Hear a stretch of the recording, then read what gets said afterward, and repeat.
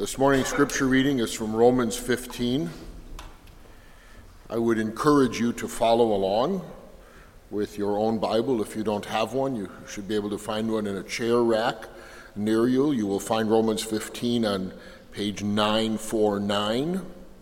If you don't have that, you probably have a phone or a tablet, and you probably know how to use it better than I to find Romans 15. We'll be reading the first 7 verses. Before I read, I just want to remind us, if I held up a piece of paper here that was handwritten, and I said, this was written by God, how would you receive that? How would you read it? This was written by God. Hear now the words of the one true, only living God. We who are strong have an obligation to bear with the failings of the weak and not just please ourselves. Let each of us please his neighbor for his good, to build him up. For Christ did not please himself. As it is written, the reproaches of those who reproached you fell on me.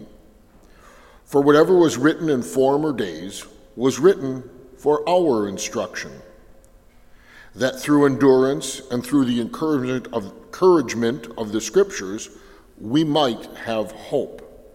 May the God of endurance and encouragement grant you to live in such harmony with one another, in accord with Christ Jesus, that together you may with one voice glorify the God and Father of our Lord Jesus Christ. Therefore, welcome one another as Christ has welcomed you, for the glory of God.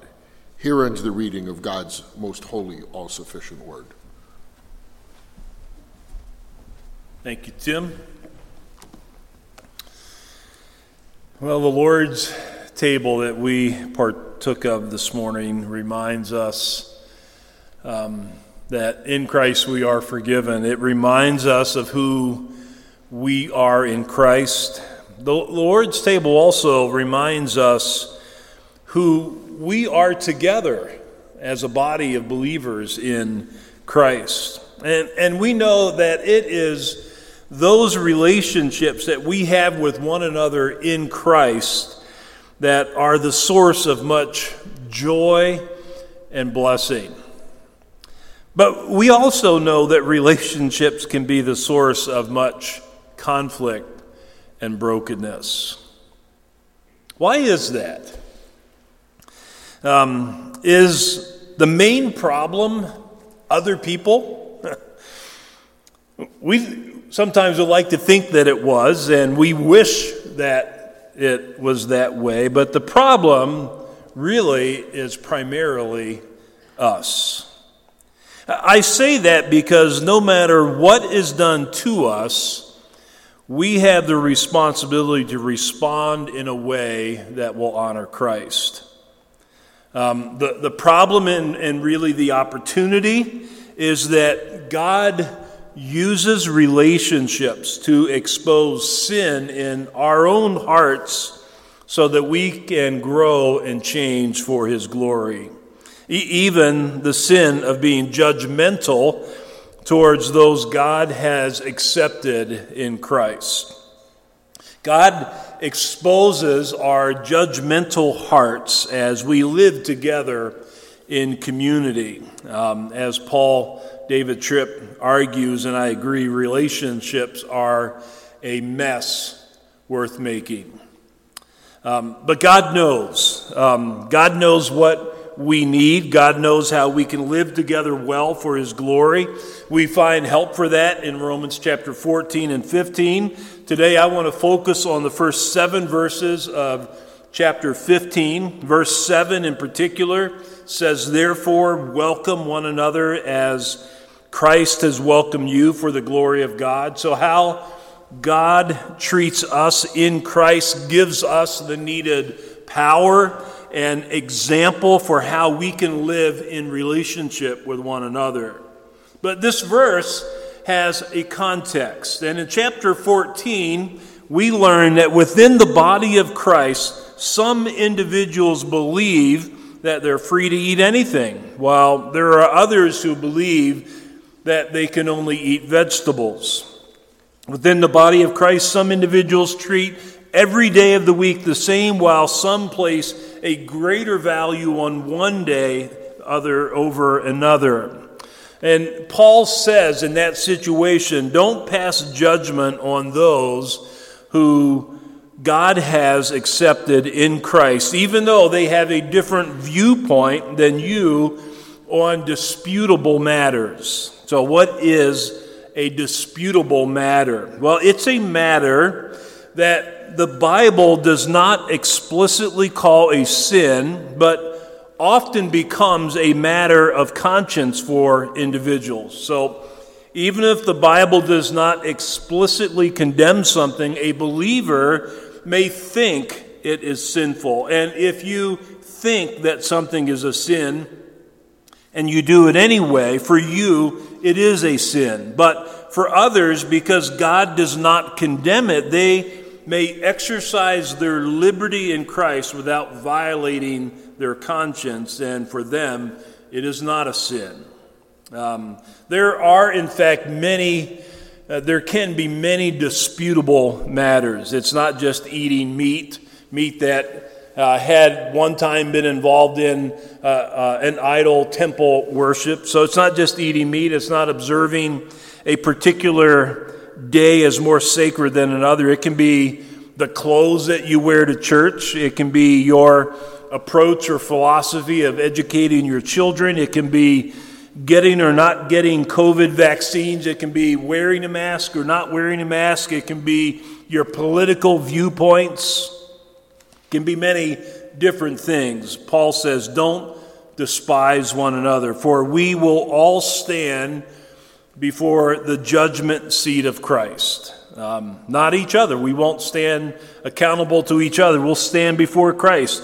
Each of us will give an account for our lives to God. So again, don't pass judgment on one another. Never be a stumbling block or a hindrance to your brother. Do not for the sake of food or a day destroy the work of God. Don't let a disputable matter become more important than the work of God in saving and transforming sinners. So pursue what makes for peace and mutual edification. So that's kind of a summary of chapter 14. And so here clearly Paul was addressing brokenness in relationships in the church. And thankfully, the Spirit through Paul shows us in the first 7 verses of chapter 15 how we can live together for the glory of God. And the first thing that we learn is this, that we are to bear with the failings of the weak for their good, not our own. Verse 1 says, we who are strong have an obligation to bear with the failings of the weak and not to please ourselves. So we are all in the process of learning and growing. We are all at different places in our walk with Christ. Some are stronger, some are weaker. Our flesh, though, produces pride. And if we are proud of what we know or proud of our spiritual growth, we will be judgmental towards others. We will be harsh with others. We will look down on others, and that destroys relationships in the church.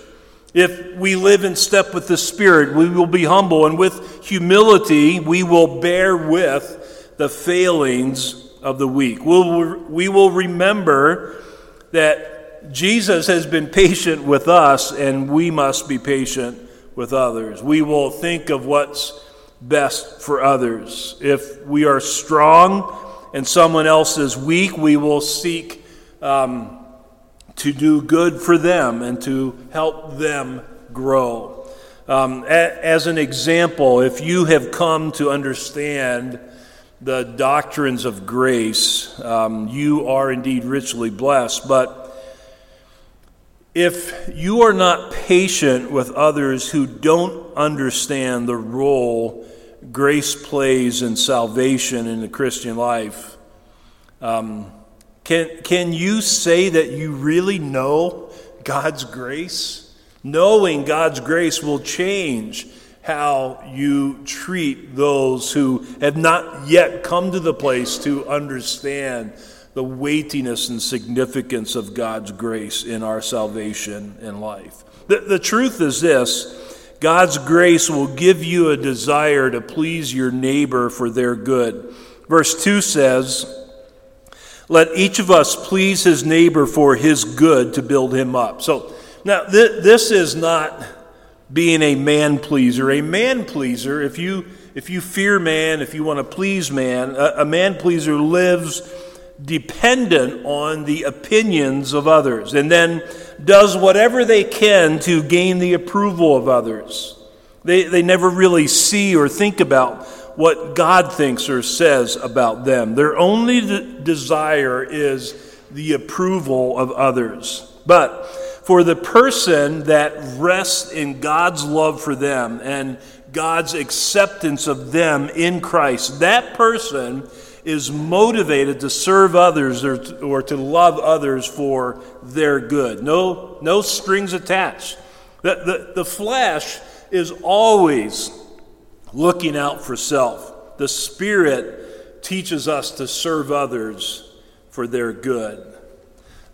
This is really antithetical to what the world says. The world says you need to look out for number one because no one else will. But Jesus teaches us the joy of serving others or pleasing others for their good. Not that it's always easy. In fact, it can be difficult. Sometimes you have to sweat.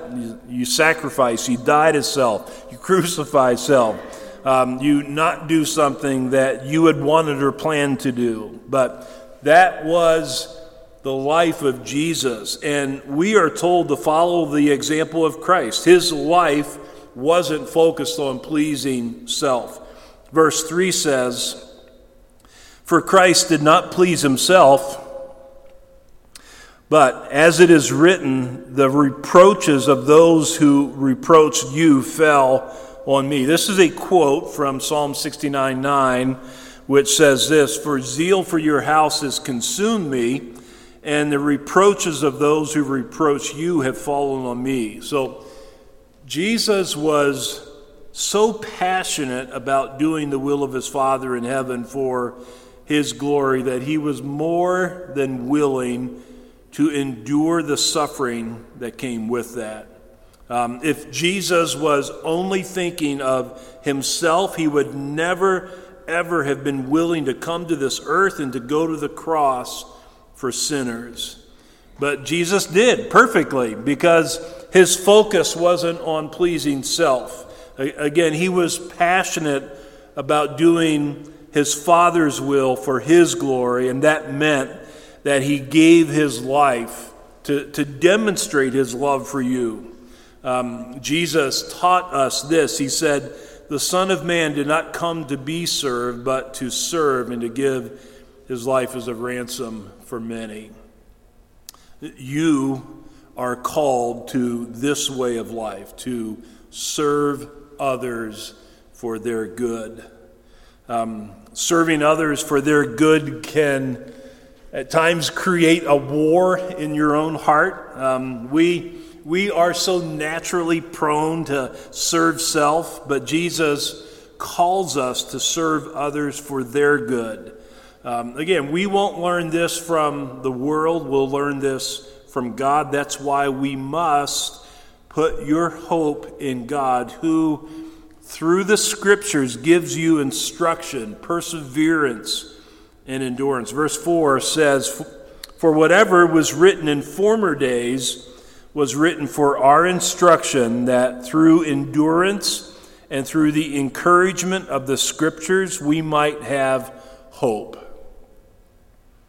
You know this. Relationships are not always easy. We can get discouraged. We can be selfish. Others can be selfish. We can sin against people. Others can sin against us. But God teaches us through the Scriptures, and He gives us endurance and encouragement through Scripture so that we can have hope for living in relationships. Our son and his wife bought a house several years ago at the end of a street. It's actually in a suburb, but their house is at the end of a dirt road within the city limits, and they have a lot of privacy. The house that they bought was sold as part of an estate sale, and when they took possession of this house, it still had a lot of personal items from the previous owner who had died, and this man had been a loner for many years. This man wrote a book about his life that they discovered in the house, and Annie's mother read this book, and in a nutshell, this man talked about wanting to be alone because of all of the hurt and disappointment he had in relationships. He's probably not the only one that's ever felt that way. There are lots of people who want to live off the grid, up north, in the woods, by themselves because they think that is where they will find peace. The problem with that is that God has made us to be social beings. God created us to live in relationships. The problem is that sin distorts or brings brokenness to relationships. And so the solution to this brokenness is not isolation geographically or relationally. The solution is the gospel. The gospel tells the story of what God has done to reconcile sinners to himself. The gospel reveals how we can have real peace with him and with each other. In fact, the entire Bible is the story of what God has done to make this happen. The Bible is filled with instruction that gives encouragement and hope. And without God speaking into our lives, teaching us, encouraging us with Scripture, we will not endure or have hope for relationships in life. First with him, but then also with others. But with God's help, we can live in harmony with one another for the glory of God and for the glory of God and the Father of our Lord Jesus Christ. Verses 5 and 6 say this: May the God of endurance and encouragement grant to you to live in such harmony with one another in accord with Christ Jesus, that together you may with one voice glorify the God and Father of our Lord Jesus Christ. We need to be reminded that God is the God of endurance and encouragement. Relationships can be hard, but not impossible with God's presence and help. He is the one who gives to us a desire to live in harmony with one another. That is, we have a like mind about life. So what is it that we can and in fact must agree upon? It's this: to be like Christ, who lived for the glory of his Father in heaven. Together we are called to have one voice in bringing glory to God the Father and our Lord Jesus Christ. In James chapter 3, verse 15, it's a passage that teaches us that if we have jealousy and selfish ambition, we will have all disorder and every vile practice. So, if there's jealousy in our heart, if there's selfish ambition in our heart, it just throws a wrench into relationships big time. But with a pure heart, a heart that is really set upon more than anything else, I don't have to win, I don't have to be noticed. I want God to be glorified. I want him to be exalted. If with a pure heart and with the Spirit's help and with the instruction and encouragement we get from Scripture, we can live in unity with one another for the praise of God's glory. This shows the world that we belong to Jesus Christ.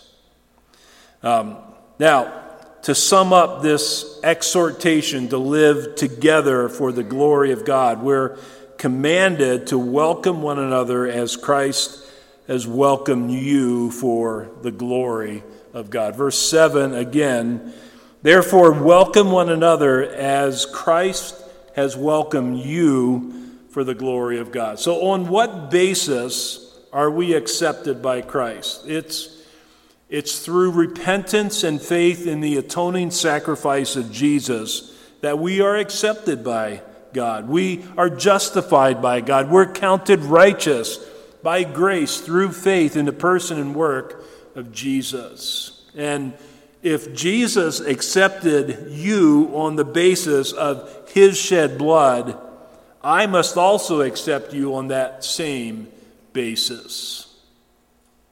Now, I think it's important to remember that if a sinner refuses to repent of his or her sin and believe and refuses to believe the gospel, then they in fact are still under the just condemnation of God. Paul's not saying that we should welcome that person as a brother. We should minister to that person. We should love that person. We must have mercy on that person. We must speak truth in love to that person.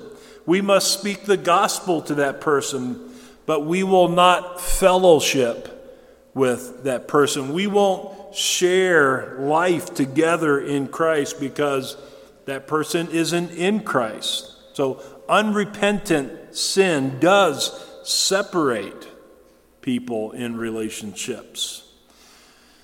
But disputable matters should not be the reason we separate. And quite honestly, this is where believers can get into a lot of trouble. Relationships can really struggle when we press our personal preferences and convictions or matters of Christian liberty on the lives of other people. So many problems occur in relationships when we make judgments against people based upon disputable matters. We can wrongly judge a person accepted by Jesus when we make food or drink or vaccines or masks or a host of other disputable things more important than the gospel. The gospel must be the basis of our relationship and fellowship with others. The gospel must be what keeps us from making disputable matters separate us from those that Christ has accepted. The gospel must be the glue that holds us together. Welcome one another into your life as Christ has welcomed you, a sinner saved by grace. That brings glory to God. The sinner who repents and believes the gospel is accepted by Jesus, and that is the person that we also must accept without judging. Communion reminds us of who we are in Christ, and communion reminds us that we are together as one in Christ. It's through the gospel of Jesus Christ that we live together with one heart and one voice for the glory of God. Let's pray together. Father, thank you for your mercy that you have poured out into our lives, your grace, your favor, your love. Thank you for bearing with us. Thank you for not treating us as we deserve, but instead sending Jesus, your Son, to the cross so that our sin could be wiped away and forgiven, and we could be restored to a right relationship with you.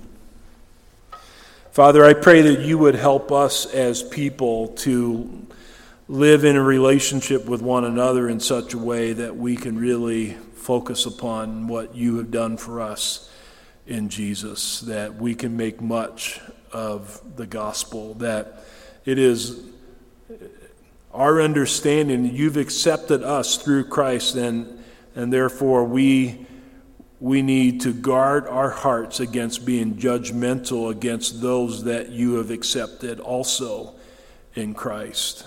And so, Father, help us to live in light of the mercy and the grace that you have given to us in the death and the resurrection of Jesus. Give us hearts that put to death selfish desires. Give us hearts that put to death any jealousy where we long to have what others have. Lord, help us to be content with what you have given to us in Christ by your Spirit.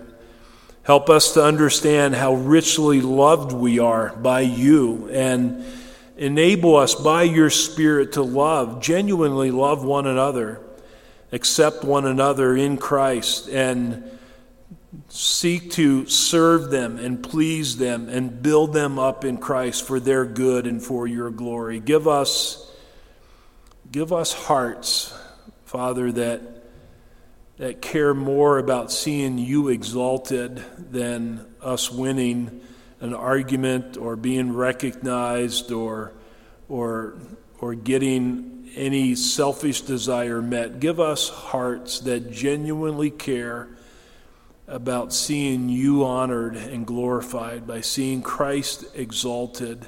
Help us to live together in that way.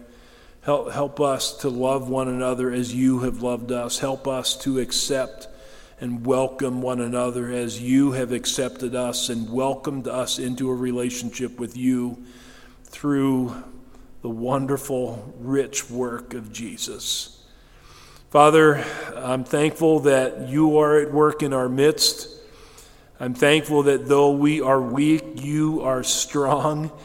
And that gives us great hope for today and for the days ahead. And so, Lord, we anticipate and we look forward to the ongoing work that you will do in us and through us together as a church for the glory of your matchless name. We pray all of these things in the precious name of our Savior, Jesus. Amen.